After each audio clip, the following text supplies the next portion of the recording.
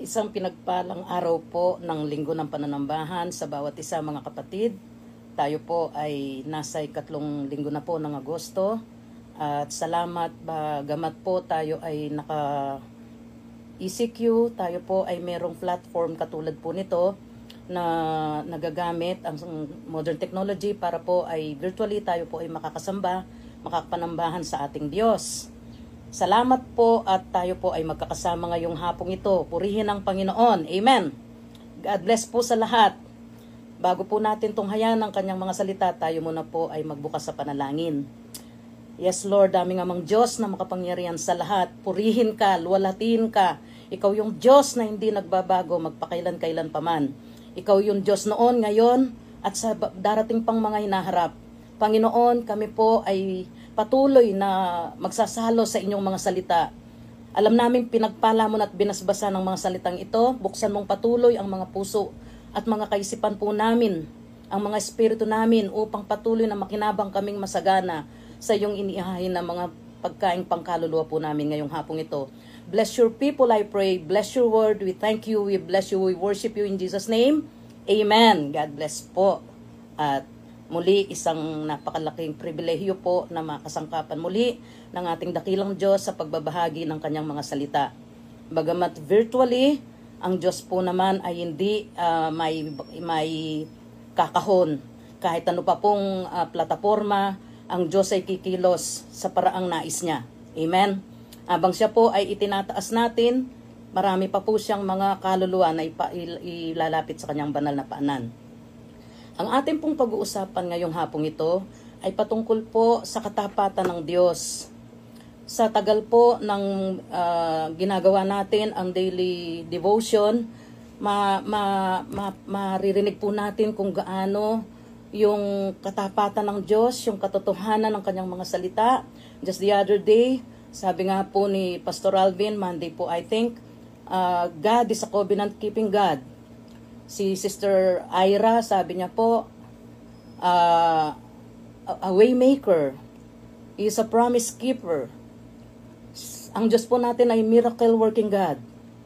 Siya po ay patuloy na kikilos gagawa sa ating kalagitnaan, may pandemya man o wala, may matindimang mga suliranin, may chaos man po sa buong daigdigan, hindi po matitinag at hindi po magagalaw, hindi po magbabago ang ating Diyos. Itong Diyos na ito, anuman po ang sitwasyon, anuman po ang nangyayari sa kapaligiran, mananatili siyang hindi matitinag. Unshakable God, unchangeable, immovable God, siya po yung tapat. Sabi nga po, covenant-keeping God. Siya po yung promise keeper na Diyos. Sa ating tutunghayang kanyang mga salita, ito po ay matatagpuan sa aklat po ng Genesis chapter 28 verse 12. Ito po yung tungkol sa kasaysayan ng ating nunong si Jacob. Ito po ay sa 28 ng Genesis, chapter 28 verse 12, sabi po rito, nang gabing iyon, siya'y nanaginip, may nakita siyang hagdan na abot sa langit at namamanhik manaog ang mga anghel ng Diyos. Ito po yung eksena na grabe ang tindi ng suliraning daladala po ng ating nunong si Jacob. Ito po ay dahil pinagbabantaan siyang patayin ng kanyang kakambal o ng kuya Iso, yung si Esau, na dalawang anak pong kambal ni Isaac at saka ni Rebecca. Bakit po? Kasi mula pa po sa chapter 25 ng Genesis verse 23, sinabi na po sa propesiya, sinabi ng Lord mismo kay Rebecca, nasa iyong tiyan dinadala mo ang dalawang naglalabang mga bansa. Doon pa lang sa kanyang sinapupunan, sa womb pa lang po ng kanilang nanay na si Rebecca, itong si Esau at saka si Jacob ay nagpapambuno na po. Kaya po nung isinilang ang dalawang ito, na una pong lumabas si Esau, ang sabi po ng account sa Genesis nga po, ang unang lumabas ay mapula ang kutis o ang balat at siya ay mabalahibo. Nung sumunod po yung kakambal at ito nga po ang nunong Jacob, nakahawak siya sa sakong ng kanyang kapatid na si Esau. Ang sabi po, si Jacob daw po, siya po yung, ang nakalagay po rito, the one who follows on another's heel, nakahawak doon sa sakong ng kanyang kuya. Sabi pa po, supplanter, the second born of the twin of Isaac and Rebekah, yung ikalawa na lumabas sa kambal na anak ni Isaac at ni Rebekah. Nung panahon pong ipanganak ang kambal na ito, si Esau at si Jacob, 60 years old na po si Isaac. Buhay pa po ang kanyang amang si Abraham. During this time is 159 years old. Ito pong eksena na binasa natin sa verse 12, may nakita siyang hagdan na sabi po niya, ng gabing iyon siya'y nanaginip. Sa kanyang panaginip, nakita niya ang isang hagdanan o may nakita siyang hagdan na abot sa langit at namamanhik manaog doon ang mga anghel ng Diyos. Ginabi po kasi siya dito sa lugar na ito na kanyang tinulugan. Sa kakatakbo, tinatakbuhan niya po ang puot at galit, matinding puot talaga po dahil sa chapter 27 verse 41. Ito lang pong kabilang pahina ng Biblia. Sabi po, namuhi si Esau kay Jacob sapagkat ito ang binasbasan ng kanyang ama. Kaya't ganito ang nabuo sa kanyang isipan. Pagkamatay ng aking ama at ito'y hindi na magtatagal, papatayin ko si Jacob. Kabilang chapter pa lang po ito, chapter 27 verse 41. Ang ating key verse po is Genesis 28 verse 12. Kaya siya po ay kinailangang tumakas. Ang kasaysayang pong ito ng mga patriarka ng Diyos, di po ba lagi sinasabi ang Diyos ni Yahweh, sinasabi po ang Diyos ni Abraham, si Yahweh po ang nagsasalita, lagi niyan dinideclare, ang Diyos, ako si Yahweh, ang Diyos ni Abraham, ang Diyos ni Isaac, ang Diyos ni Jacob. Ibig lang pong sabihin siya ang Diyos ng mga buhay at hindi ng mga patay. Yung pong mga taong kanyang kinukot ni Yahweh mismo, meron po siyang tipanan na ginawa dito sa mga ito. Ito pong 3 henerasyong ito sa ating nunong Abraham, di po ba ang kanyang pangako, pararamihin ko ang iyong lahi, kasindami ng bituin sa kalangitan, mabibilang mo ba yan? Kasindami ng buhangin sa dalampasigan. Ikaw ang magiging ama ng lahat ng mga bansa, at magmumula sa lahi mo ang maghahari pang walang hanggan. Magiging hari mula sa kanyang lahi. Ganon po katindi ang pangako ng Diyos sa ating mga ninunong ito. Dito sa ating pinag-uusapan kay Jacob, nagkaroon po ng hindi magandang practice. Kaya umabot sa ganito. Lagi na po, pag ang Diyos ay nangako, kaya meron pong mga pananaw tayo, sirkumstansyang parang hindi na yata mangyayari. Kahit lang po itong kinapapalooban po nating pandemya, lagi natin tinatanong, kailan kaya babalik sa normal? Yung pre-pandemic time. Laging ganun, babalik pa kaya sa dati? Na sabi nga po sa devotion natin gabi-gabi, kahit sa mga mensahe paglinggo, subaybayan nyo po ang mga kapastoran sa kanilang mga ibinabahagi, yung pagbaligtad ng lahat ng kaganapan, yung matinding siksikan sa mga transportasyon, yung parang hindi na magkakapalitan na ng mukha sa mga tren ng LRT, ng MRT, sa mga tren ng PNR, sa mga bus, sa mga jeepney, ang sabit, minsan 3. Tingnan nyo po ngayon yung distancing na ginawa. Ang ekonomiya natin, ang mga flights, mga airline companies, ang mga magagarang mga hotel, lahat po ng mga luxurious na activities na nakasanayan ng tao, lahat po yan nabago.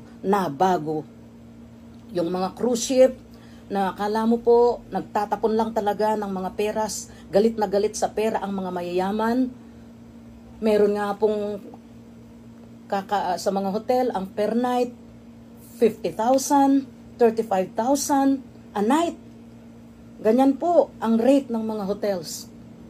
Meron pong kainan, sasabihin 10,000 per plate. Yun po yung mga nakasanayan. Pero tingnan nyo po ang situation. Nangyari po ngayon sa atin ito. Hindi nangangahulugan na ang Diyos ay walang pakialam.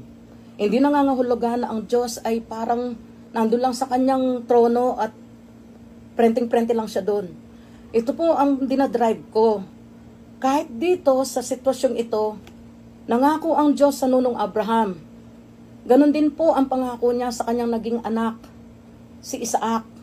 Imagine niyo po, 99 years old ang ating nunong Abraham nung may panganak ng kanyang kabiyak na si Sarah, na baog at menopause na, nasa 75 years old. Hindi na dinadatnan ng buwanang dalaw. Pero naipanganak ang anak ng pangako sa katauhan po ni Isaac. Pagdating ng maging magulang po si Isaac at nandito po ang kanyang may bahay na si Rebecca, nagkaroon po sila ng favoritism sa kanilang mga anak. Dahil po si Iso ay lumaking isang mangangaso. Siya po ay hunter. Ginawa niya rin na pong kalakal o hanap buhay. Siya po ay commercial hunter, kumbaga. Maaaring yung kanyang nahuhuli na ibebenta niya. Samantalang ito pong si Jacob ay nanatili sa tahanan kasama ng kanyang nanay. Mas madalas marahil nagtetend siya ng kanilang mga sheeps, ng kanilang mga goats o kasakasama sa trabahong bahay ng kanyang nanay. Ang nangyari po dahil nagiging nasisiyahan si Isaac sa mga huli ng kanyang anak na si Iso, tapos po iniluluto niya sa napakasarap na putahe, naging yung puso niya po na-incline dun sa kanyang panganay na si Iso. Pagdating naman po kay Rebecca, si Jacob naman po ang kanyang naging nakilingan. Dalawang kambal na malapit ang ama dun sa panganay kay Iso. Ang nanay naman na si Rebecca ay naging malapit sa kanyang anak na bunso kay Jacob. Meron pong pagkakataon dito sa aklat, kasaysayang ito ng mga kambal. Galing sa pangangaso ang kanyang kuya, pagod na pagod, pagal na pagal, gutom na gutom. Eksaktong nagluluto po ng lentils o gulay daw po, munggo, kung yun man po ang tawag sa ating naintindiyang lengguwahe. Nakalagay po kasi sa English version lentils. Pulang beans ang nakalagay po, red beans sa ibang salin. Nagluluto po si Jacob, dinatnan ni pagal na pagal, hapong-hapong si kuya niya na si Iso. Sabi niya, bigyan mo naman ako ng niluluto mo kasi gutom na ako. Galing nga po siya sa kapangarangan o sa kagubatan na nangangaso. Alam niyo po, ang sabi ng bunsong kapatid, bibigyan kita, pero sa isang kondisyon. Ibigay mo muna sa akin ang karapatan ng pagiging panganay mo. Sa tindi siguro marahil po ng gutom ng kanyang kuya, Iso ang nasabi, aanin ko ba naman yung pagiging panganay kung mamamatay naman ako sa gutom? Ang sabi po, kahit sa bagong tipan, sa aklat po ng Hebreo, chapter 12, nakalagay po, sabi po riyan, ganun lang niya itrato ang birthright niya po, ang karapatan ng pagiging panganay. Sa kanila po kasing kulturang mga Hudyo, sa Israelitas, ang pinakapanganay po ang tinitingnan na saserdote, yung pagiging priestly role, nakalagay po, nakabilin po sa panganay. Kasi sinabi na ni Yahweh nung ilabas po ang mga Israelites sa Egypt, sabi niya, ang lahat ng panganay na lalaki, they belong to me. Yan po ay dahil dun sa panahong ikasampung salot na pinadala sa mga sa paraon, sa mga Ehipsyo, yun ang kamatayan ng mga lahat ng panganay. Pero kaiba po sa mga lahing Israelitas. Sabi ng Lord, lahat ng panganay na lalaki, they belong to me, ay nakatalaga sa akin. Kaya yung priestly role, pinagkaloob po ng Diyos sa panganay. Pero itong si Kuya Iso ni Jacob, ang trato lang sa kanyang birthright, ay parang isang mangkok lang na gulay. Ginisang gulay. Ganun lang niya po tratuhin ang napakasagradong pangako ng Diyos o yung covenant ng Lord sa mga panganay. Yun po yung number 1, priestly gift po ng Diyos ni Yahweh sa mga panganay. Pangalawa po, yun pong double portion ng mana. Lahat ng kayamanan ng isang ama ay doble po ang lagi ng ipinagkakaloob sa mga panganay na Israelitas. Yan po yan. Sila po ay napaka-espesyal. Ang kanilang karapatan bilang panganay, pero dahil po sa gutom, sa uhaw at pagod ng kapatid na panganay ni Jacob na si Iso, pinagpalit lang po niya sa kapatid niya sa isang mangkok na gulay. Pero ang sabi po, napaka sigurista po ni Jacob. Sumumpa ka muna. Ayaw niya yung berbalan lang. Ayaw niya yung salitaan lang. Gusto niya merong talagang sumpaan.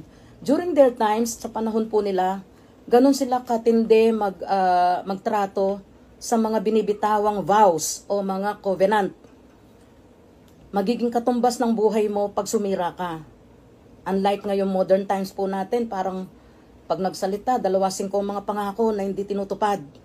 Amen? Pero dito po sa kanila, ganun po kasagrado. Sinabi po ni Jacob, sumumpa ka muna na ibibigay mo kapalit ng aking ibibigay na pagkain sa iyo ang iyong pagkarapatan sa pagiging panganay. Di po ba ang salita, anin ko naman ang pagiging panganay kung mamamatay naman ako sa gutom. O di sige sa'yo na. Yun po yung unang pangloloko o panggugulang nitong si Jacob. Di po ba ang ibig sabihin daw po ng Jacob, yung isang nakahawak doon sa sakong ng iba. Sabi niya po kasi rito, the one who follows on another's heel. Yung sakong ng iba. Ang iba pa pong kahulugan, supplanter, deceiver, manloloko, nanlilinlang, nanggugulang. Yan po yun. Siya daw po yung ikalawang lumabas na anak sa kambal ni Isaac at saka ni Rebecca. Ang pangalawa po na panlilinlang na ginawa ni Jacob sa kanyang kapatid, narinig po ng nanay niyang si Rebecca, sabi po ni Jacob o ni Isaac, anak, matandang-matanda na ako, sabi niya. Alam ko malapit na akong mamatay. Bago mang mangyari yon, sabi niya, maaari mo ba akong ipanghuli ng paborito ko na sa pangangaso mo at iluto mo sa paboritong putahe para makakain ako at babasbasan kita. Kasi nga po siya ang panganay. Ibibigay po, igagawad ni Isaac sa kanyang panganay na anak ang bendisyon. Pero ang hiniling niya sa kanyang panganay na anak na si Iso, ihuli mo muna ako ng paborito ko, yung hayop na nahuhuli ni Iso, tapos ipinaluluto niya sa paborito niyang putahe. Tapos ibibigay ko ang basbas sa iyo, sabi niya po bilang aking panganay. Yung po pala nanunubok o naringgan, naulinigan ng kanyang asawang si Rebecca, ang sinabi ni Isaac sa kanyang paboritong anak, ang paborito pong anak ni Rebecca ay si Jacob. Nung makatalikod na po si Iso sa kanyang ama, upang tupdin ang kanyang ang pinagagawa ng tatay niya, ipangaso siya at iluto sa paborito niyang putahe. Dali-daling pumunta po kay Jacob. Si Rebecca, sabi niya, anak, madali ka. Kumuha ka ng isang kambing. Kambing po ang pinakuha niya sa ating kawan. Dalhin mo sa akin at iluluto kong mabilisan yung paboritong pagkain ng iyong ama. Dalhin mo sa iyong tatay para ikaw ang kanyang basbasan. Alam niyo po ang sabi ni Jacob, ina, sabi niya, ang layo naman po. Baka po ako'y patay ng aking ama. Isusumpa niya ako imbis na basbasan. Pag ako po ay nabuking niya. Kasi po ang layo ng diferensya. Mabalahibo po si Esau. Samantalang makinis po si Jacob. Como po malabo na ang paningin sa panahong ito ni Isaac. Sa ganyan pong mga tao, malakas po yung kanilang pang-amoy. Alam niya ang amoy ng kanyang anak na panganay. Halos kaamoy na ng mga hayop sa kaparangan. Ang tinatawag po natin, amoy araw kasi laging nakabilad. Alam niyo po, ang sabi ni Rebecca, ako ang bahala. Sumunod ka lang sa sasabihin ko at ibibilin ko sa iyo. Tumututol po si Jacob kasi alam nga niya na malayo ang kanilang diferensya ng kuya niya. Alam niyo po ang ginawa ni Rebecca, kumuha po siya ng balat ng mga hayop o ng kambing, inilagay po sa leeg ni Jacob at sa kanyang mga braso. Nung pong mailuto ang putahe ni Rebecca, sabi niya, madali ka, dalhin mo sa iyong ama. Ama, ito na po ang iyong pinahuli sa aking hayop. Kumain ka na po, ito yung paborito mong pagkain. Alam niyo po, nag-aalinlangan na si Isaac. Ang bilis mo naman, sabi niya pong ganun. Yun pong sabi ni Isaac, boses ni Jacob ang naririnig ko. Sabi niya pong ganun. Pero nung po kasing hipuin niya, lumapit ka nga sa akin anak, gusto kitang hagkan. Hinipo niya po ang mga braso, hinipo niya po ang leeg, mabalahibo. Siya po ay nagdadalawang isip, pero kinain niya pa rin po yung niluto ni Rebecca. Ano po ang pinupunto rito? Ito po yung second time na dinaya po ni Jacob ang kanyang kapatid.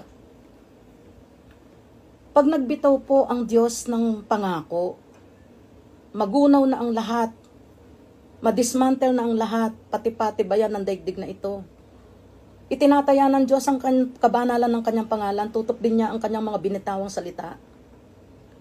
Ang mga propesiya, sabi po, yung sa sinapupunan ni Rebecca ay 2 bansa na naglalaban. Maglilingkod ang panganay sa bunso. Magiging alipin ng bunso ang lahat ng lahi ng kanyang kapatid na panganay. Pero, nangialam po itong si Rebecca. Palibhasa nga po, paborito niya itong si Jacob. Hindi niya po inayahan sa kamay ng Diyos na maganap kung ano ang nakatala sa kasaysayan o sa mga hula. Para bang sinabi niya na baka kasi ang kuya mo ang mabasbasan, mahirap na. Alam po nating tunay na alam ni Rebecca ang salita ng Diyos. Kasi ganun po sila kahigpit. Tumupad kung ano ang kanilang mga tungkulin. Yung kanilang spiritual obligation when it comes to the law of the Lord. Yung binigay na batas, utos ng ating Panginoon. Una kay Nunong Abraham. Di po ba anak ng pangako itong si Isaac? Alam nila ang kanilang mga tinutungtungan, tinatanga ng pangako ng Diyos. Pero eto sila kahit mga patriarka, sila po ang unang pinagbitawan o pinagsumpaan ng Diyos sa mga kaganapan kahit sa kahuli-huli ang yugto ng buhay natin sa sandaigdigan sa siglong ito. Di po ba kahit nung panahon po ni Nunong Abraham, dumating ang sugo ng Diyos, ang anghel ng Diyos. Sinabihan po si Jacob na sa susunod na taon, may anak ka na, manganganak si Sarah. Di po ba nagtawa? Tumawa si Sarah. Na-receive na nila yung pinangako ng sugo ng Diyos. Nainip si Sarah. Ibinigay ang kanyang aliping si Agar sa ating Nunong Abraham. Ang naging bunga si Ismael. Eto sa second generation po ng Nunong Abraham, si Isaac. Alam nila na ang pangako at mga hula sa kasulatan. Pero pinakialaman po ang mga salitang ito, yung pagkakasunod-sunod ng gagawin ng Diyos. Nag-intervene po ang tao sa banal na kaganapang papangyari ng Diyos. Mangyayari at mangyayari po. Hindi maglilikat, magaganap at magaganap kung ano ang kanyang inihula, kung ano ang kanyang binitawan. Pero nandito po si Rebecca at patuloy na nilinlang ang kanyang kabiyak na si Isaac. Walang takot na pinakialaman ang mga gawa ng Diyos. Nangelam ang tao. Parang nagmagaling, nagmarunong, nanguna, baka kasi. Alam niyo po, madaling sabi, nakuha po ni Jacob ang basbas ng kanyang ama sa panganay. Na buong akala niya si Esau. Ang sabi po rito sa basbas, sa chapter 27 verse 27 po. Chapter 27 verse 27. Nang lumapit si Jacob upang hagkan ang ama, na amoy nito ang kanyang kasuotan, kaya't siya'y binasbasan. Kasi nga po, yung nilagay na balat ng kambing o ng tupa ni Rebecca sa leeg at sa mga braso ni Jacob. Ito po ang basbas. Nung agkan po ni Jacob ang kanyang amang si Isaac, na amoy nito ang kanyang kasuotan, kaya't siya'y binasbasan. Ang masamyong halimuyak ng anak ko, ang katulad ay samyo ng kabukiran ni Yahweh. Ng kabukirang si Yahweh ang nagbasbas. Bigyan kanawa ng Diyos ng hamog buhat sa itaas upang tumaba ang lupa. Lupamo't ikaw na may makaranas ng masaganang pag-aani at katas ng ubas. Hayaang ang mga bansay gumalang at paalipin bilang pinuno, ikaw ay kikilalanin. Igagalang ka ng mga kapatid mo, mga anak ng iyong ina ay yuyuko sa iyo. Mga anak ng iyong ina ay yuyuko sa iyo. Ito po ang naigawad na bendisyon ni Nunong Isaac sa kanyang anak na bunso na si Jacob, na inakala niyang ang panganay na si Esau. Nung pong mga ilang minuto o saglit, dumating po si Esau galing sa pangangaso. Nagmamadali siyang iniluto ang kanyang nahuling hayop na paboritong putahe ang lulutuin niya para sa kanyang ama. Siya po ay nagmamadaling pumunta sa kanyang ama, dala-dala ang pagkain. Ama, ito na po ang pagkain, ito ang pinaluto mo sa akin. Kumain ka na po at ako'y basbasan mo. Nagimbal po ang ama na si Isaac. Sino ang binasbasan ko? Kani-kanina lang. Ito po yung eksena na anong masasabi natin? Nagimbal o naguho ang mundo ni Esau at saka mismo ng kanyang ama. For the meantime, parang sa saglit na panahon, parang nawala sa focus ang ating ninuno na si Isaac sa mga binitawan sa kanyang ama na Abraham. Ang mga pangako na siya mismo ay bunga ng covenant ni Yahweh sa kanyang amang si Abraham. Pero dahil po naghari sa kanilang mag-asawa, ang nagkaroon ng biases, yung pong nagkaroon ng paborito niya ang panganay bilang ama, kasi nasisihan siya sa ginagawa ng kanyang anak na si Esau. Tapos po si Rebecca, ang paborito ay si Jacob. Parang nawala po sa focus sa mga pangako, sa mga hula, sa mga tutok ding pangako ng Diyos. Sa tipan na binitawan ng Ama, Diyos Ama sa kanila. Na mismong kahit kay Isaac, darami ang iyong lahi. Pagmumulayin ko sa iyo ang lahat ng mga bansa sa balat ng lupa, sa buong daigdig. Kung gaano karami ang mga bituin sa langit. The same thing po inuulit ng Diyos. Kung anong binitawan sa nunong Abraham, ganun din kay Isaac nung panahon niya. Pero dito po sa eksenang ito, dahil nagkaroon sila ng paborito sa isa't isa, animoy naging blurred ang kanilang pananaw. Kaya nagimbal po si Isaac. Samantalang sa chapter 25, binibitawan na ng Diyos dito kay Rebecca na sa iyong tiyan may dalawang bansa na naglalaban. Magiging alipin ng bunso ang panganay. Dito sa binitawang basbas ni Isaac, Sabi niya, igagalang ka ng mga kapatid mo, mga anak ng iyong ina ay yuyuko sa iyo. Sila nawang sumusumpa sa iyo ay sumpain din, ngunit ang magpapala sa iyo ay pagpapalain. Ito rin po yung binitawan ng Diyos kay Abraham. I will bless those who will bless you. I will curse those who will curse you. Ito yung binitawan naman ni Isaac sa kanyang anak na inakala niyang ang panganay. Pero dahil nga po, nag-practice sila ng may pinapanigan, siya ay nakakiling sa kanyang anak na panganay. At ang kanyang may bahay na si Rebecca ay nakakiling naman sa kanyang bunso anak na si Jacob. Kaya hindi nila natugay-gayan o nasubaybayan kung ano yung binitawang mga hula. Yung tipa na binitawan ng Diyos, na magunaw man ang daigdig, hindi siya sisira. Kaya nga ang tawag po, a covenant-keeping God is a covenant-keeping God, promise keeper. Kung masalimuot ang sitwasyon, he is a way maker. Siya po yung prayer answering God. Siya yung tumutugon sa lahat ng ating dalangin.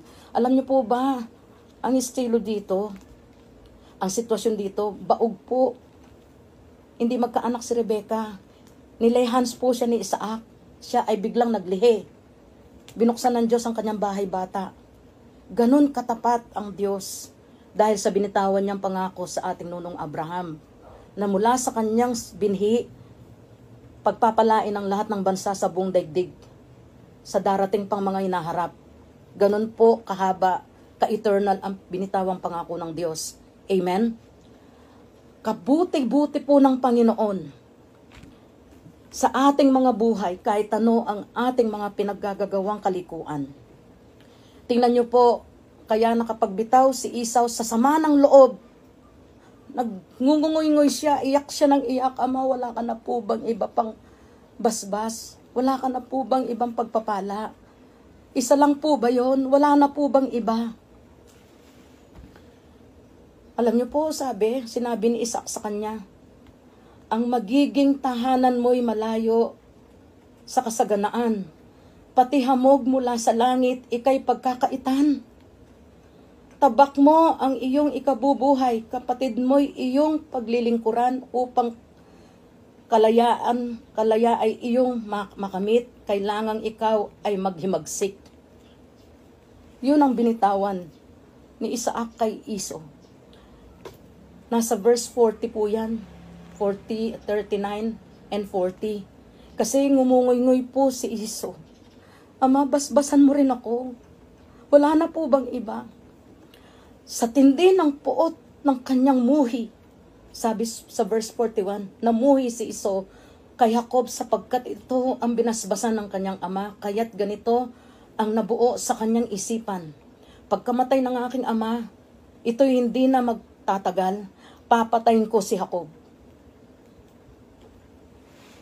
Yan po ang nagtulak sa nunong Jacob natin para siya ay tumakas. Sa ganito pong punto na daya na naman po, na persuade na naman po ni Rebecca ang kanyang kabiyak na si Isaac. Tingnan niyo po sa last chapter, verse po ng chapter 27. Sabi po rito, pumunta ka, doon ka muna, hanggang hindi, may 45 po pala, doon ka muna hanggang hindi humuhupa ang galit ng iyong kapatid. Malilimutan din niya ang ginawa mo sa kanya. Hayaan mo't pababalitaan kita kung maaari ka nang bumalik. Masakit man sa loob ko ang malayo ka sa akin. Lalong hindi ko matitiis na ang kayo'y parehong mawala sa akin. Kasi baka po nga magpatayan. Kung hindi niya pagpapayuan ng kanyang anak na si Jacob, pumunta muna sa kanyang tiyuhin, kapatid po ni Rebecca na si Laban sa Mesopotamia. Doon po sa Haran. Doon niya pinapupunta, dumuon ka muna, babalitaan kita Pasasaan ba at huhupa rin ang galit, ang puot ng iyong kapatid? Babalitaan kita pag nangyari yon. Doon ka muna sa kapatid kong si Laban. Alam niyo po kung paano na naman nalin lang po ni Rebecca para i-release po si Jacob sa Haran with his blessing. Sinabi po ni Rebecca kay Isaac, para akong mamamatay na dito sa mga Heteyang ito, na dalawang asawa po ni Iso. Sinabi niya na kasi nag-asawa po si Iso ng hindi kalahi nila. Yun po kasi ang kabilin-bilinan ng Diyos ni Yahweh kay Abraham.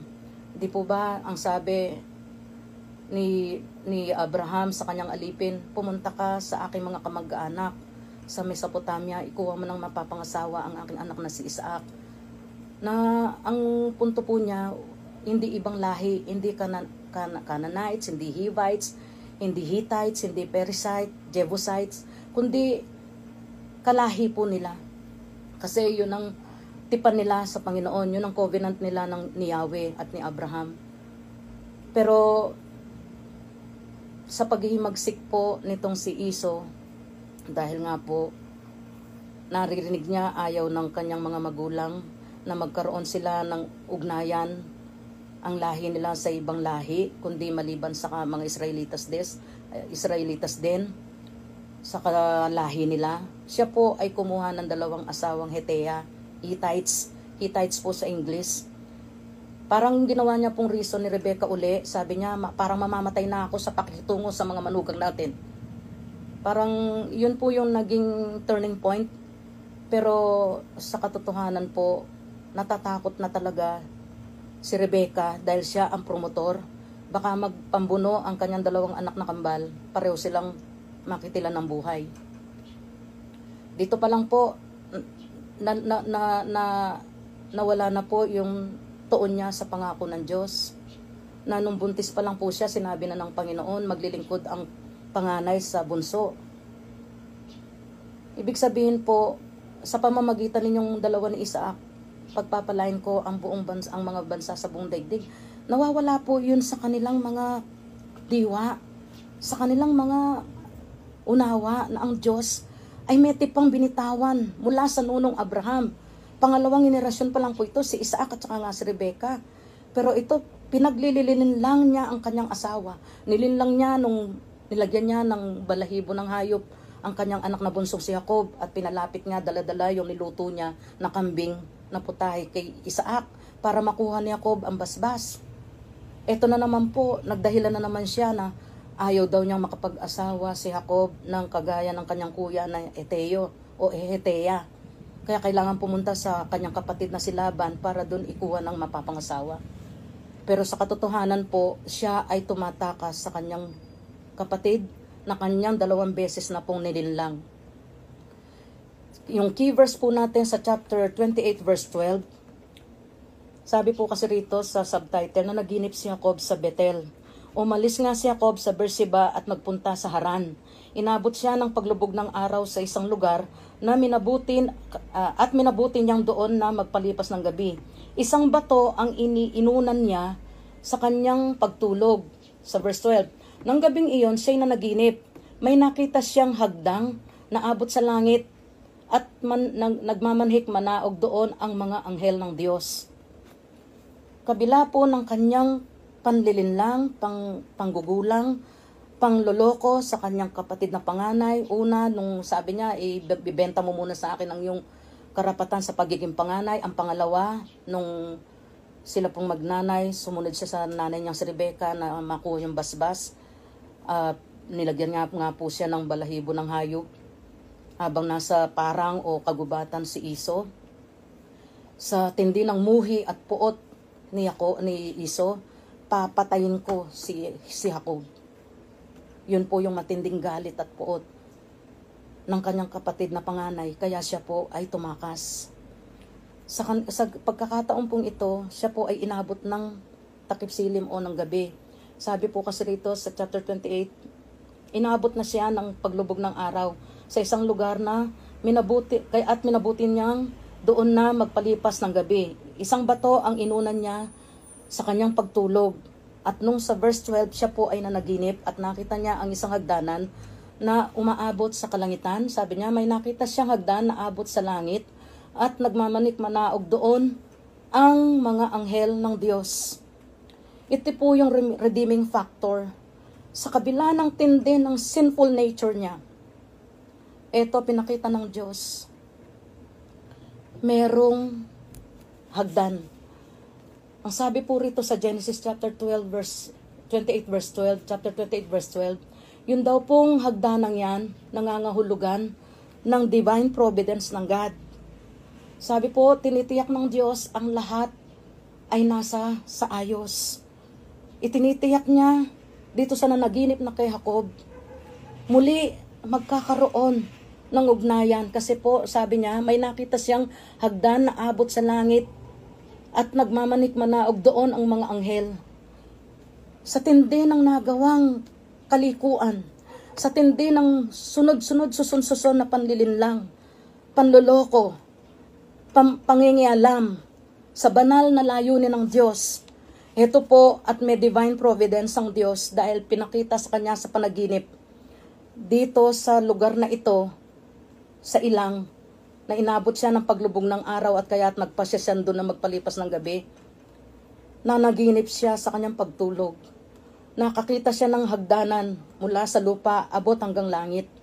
Ang sabi po, yung connectivity ng kalangitan, ng heaven, patungo sa lupa. Ito po, yung both worlds ay nagmimit uli.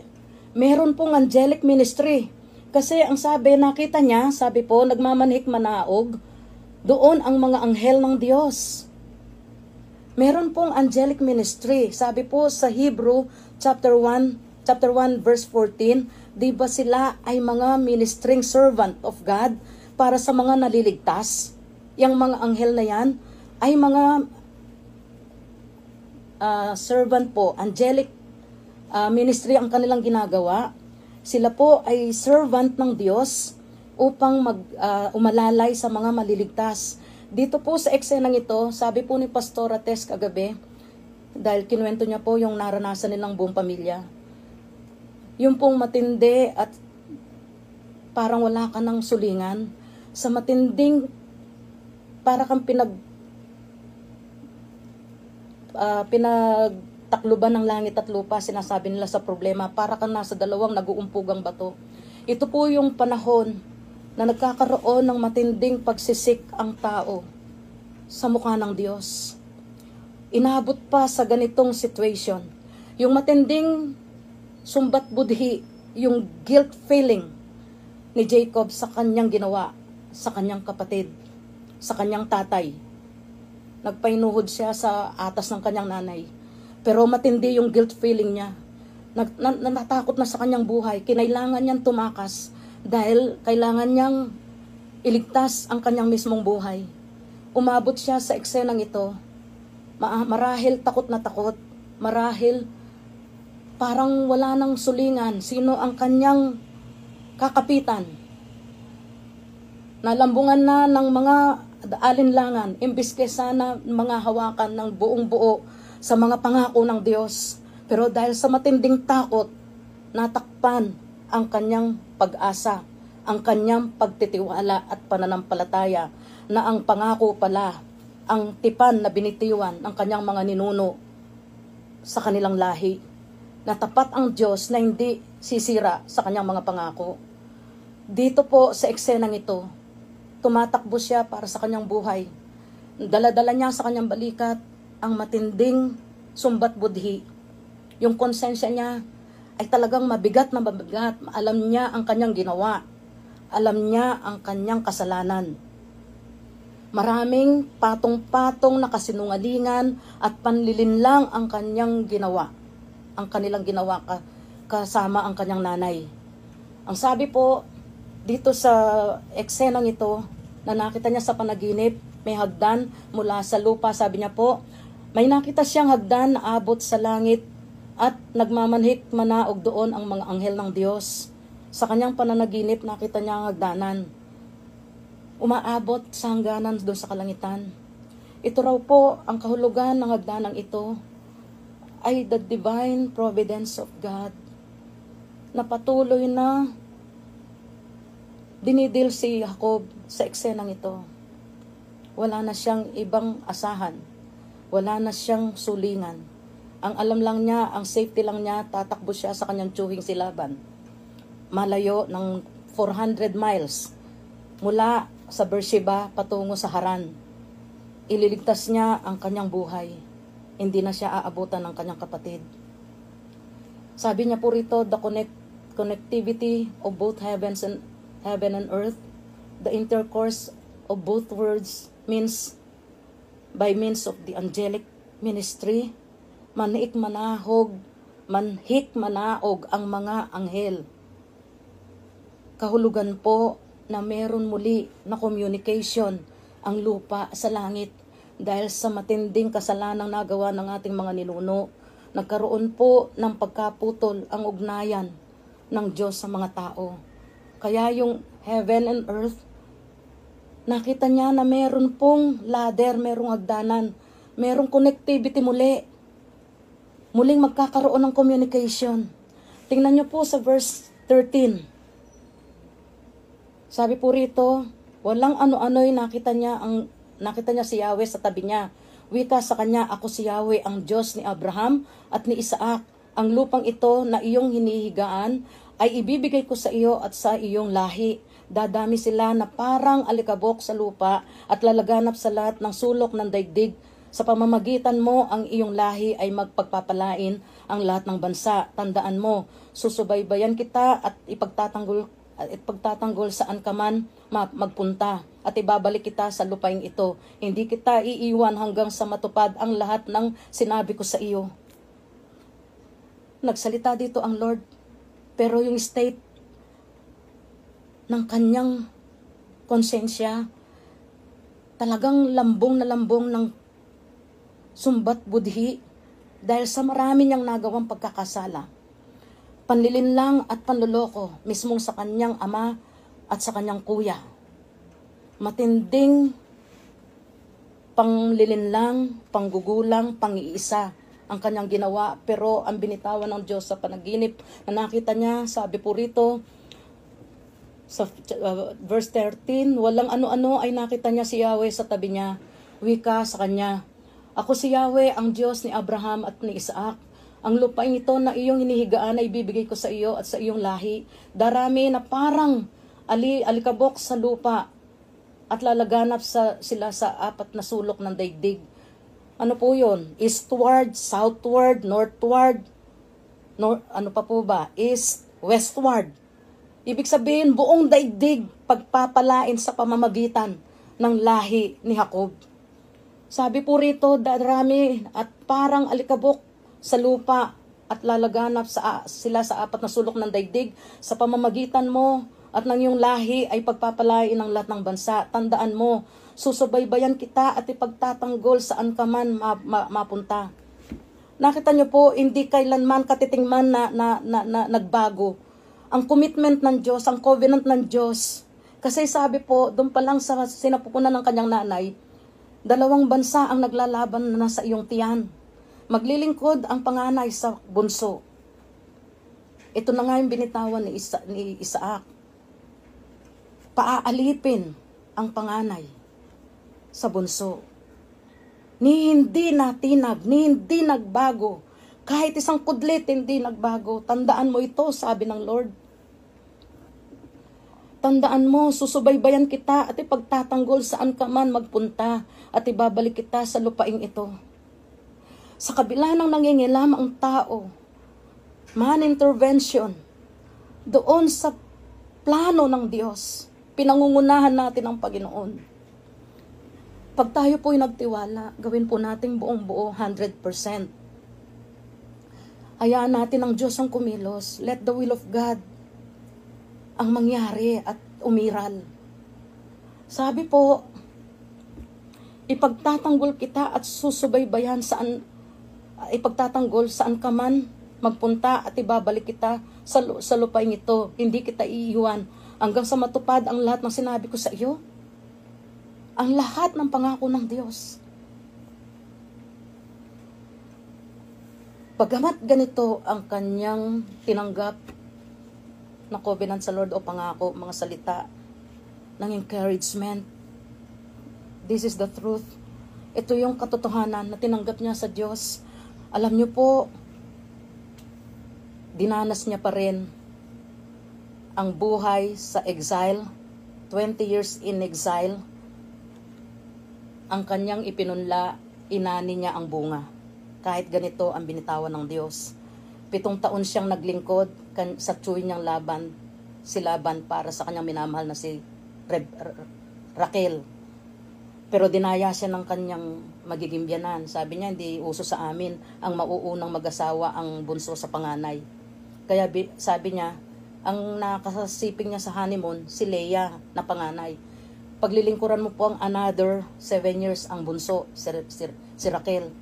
Kung gusto mo talagang makuha siya. Dahil mahal na mahal niya si Raquel, yun ang kanyang talagang tinitibok ng kanyang puso, iniibig niya, marubdob yung pagsinta niya kay Raquel. Parang ilang araw lang sa akin ng 7 taong yan, naglingkod siya uli. Sa kanyang pagtitend ng mga ships ng kanyang sa kawan ng kanyang naging biyanan, 10 beses na ulit siyang niloloko. Pero dahil may pangako ang Diyos sa kanya, pag po yung maglilihi na yung mga inahing kambing o tupa o lalo kambing, sasabihin po ni Laban lahat ng batik-batik sa iyo. Kasi yung kanyang lifestyle, yung kanyang ginawa, kanya din pong inani. Lagi siyang nililinlang ng kanyang, dun pa lang po sa paninilbihan niya para mapangasawa si Raquel, ang ibinigay si Leah. Ganun po, inani ang bunga ng kanyang pagiging deceiver. 20 taon po siya sa buhay as an exile. Yung pong nagtago, kinanlong siya ng bansang Haran, Mesopotamia. 20 taon, 7 days para kay Leah, 7 years para kay Leah, 7 years para kay Raquel.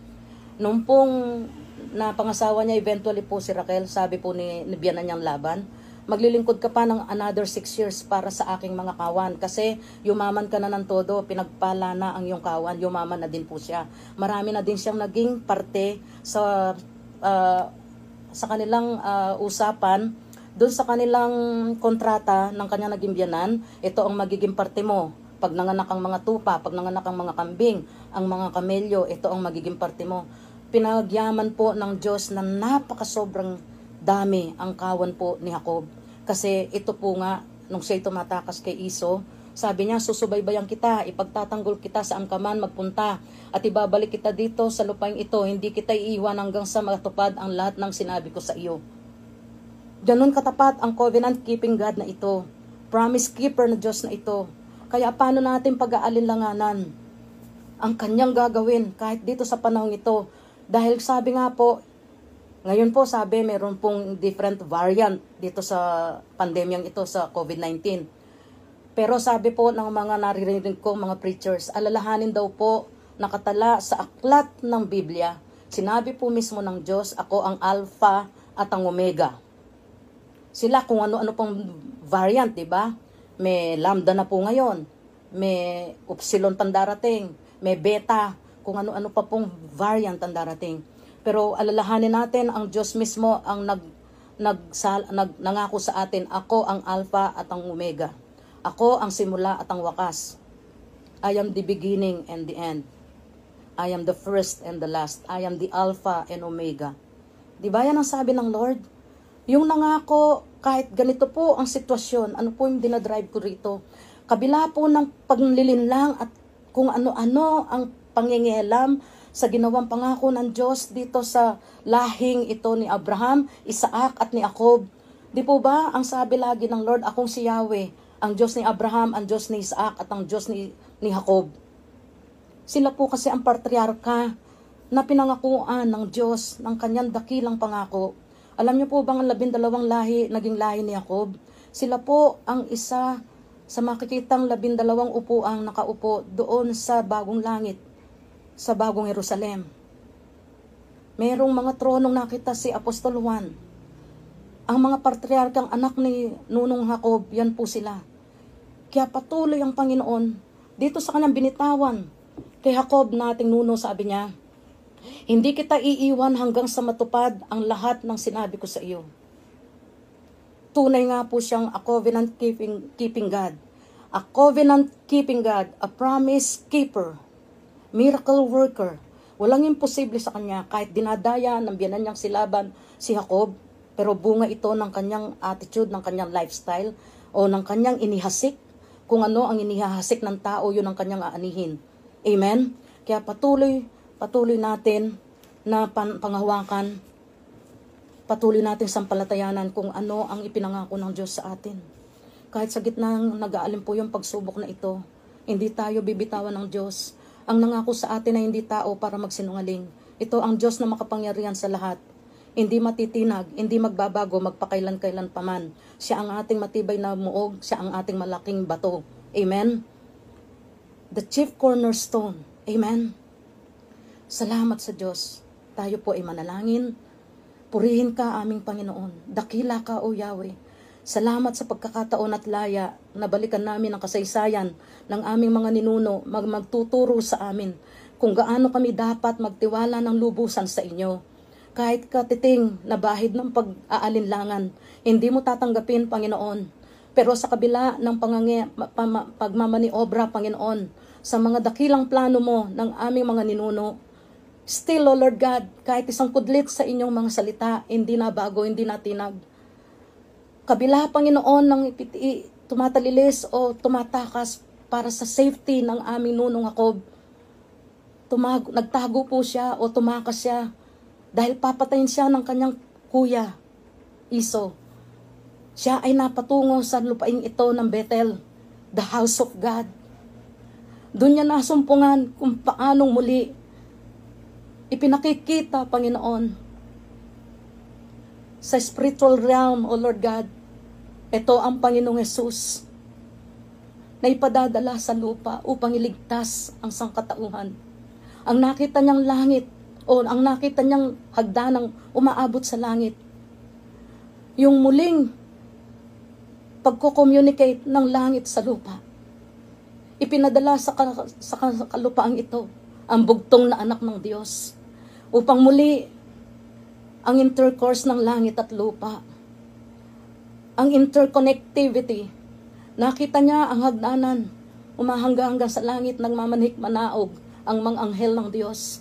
At walang ano-ano'y nakita niya sa panaginip, nasa tabi niya si Yahweh at nagsalita sa kanya. Hindi kita iiwanan hanggang hindi natutupad ang lahat ng sinabi ko sa iyo. Saan ka man makarating, iingatan kita, sasaklolohan kita.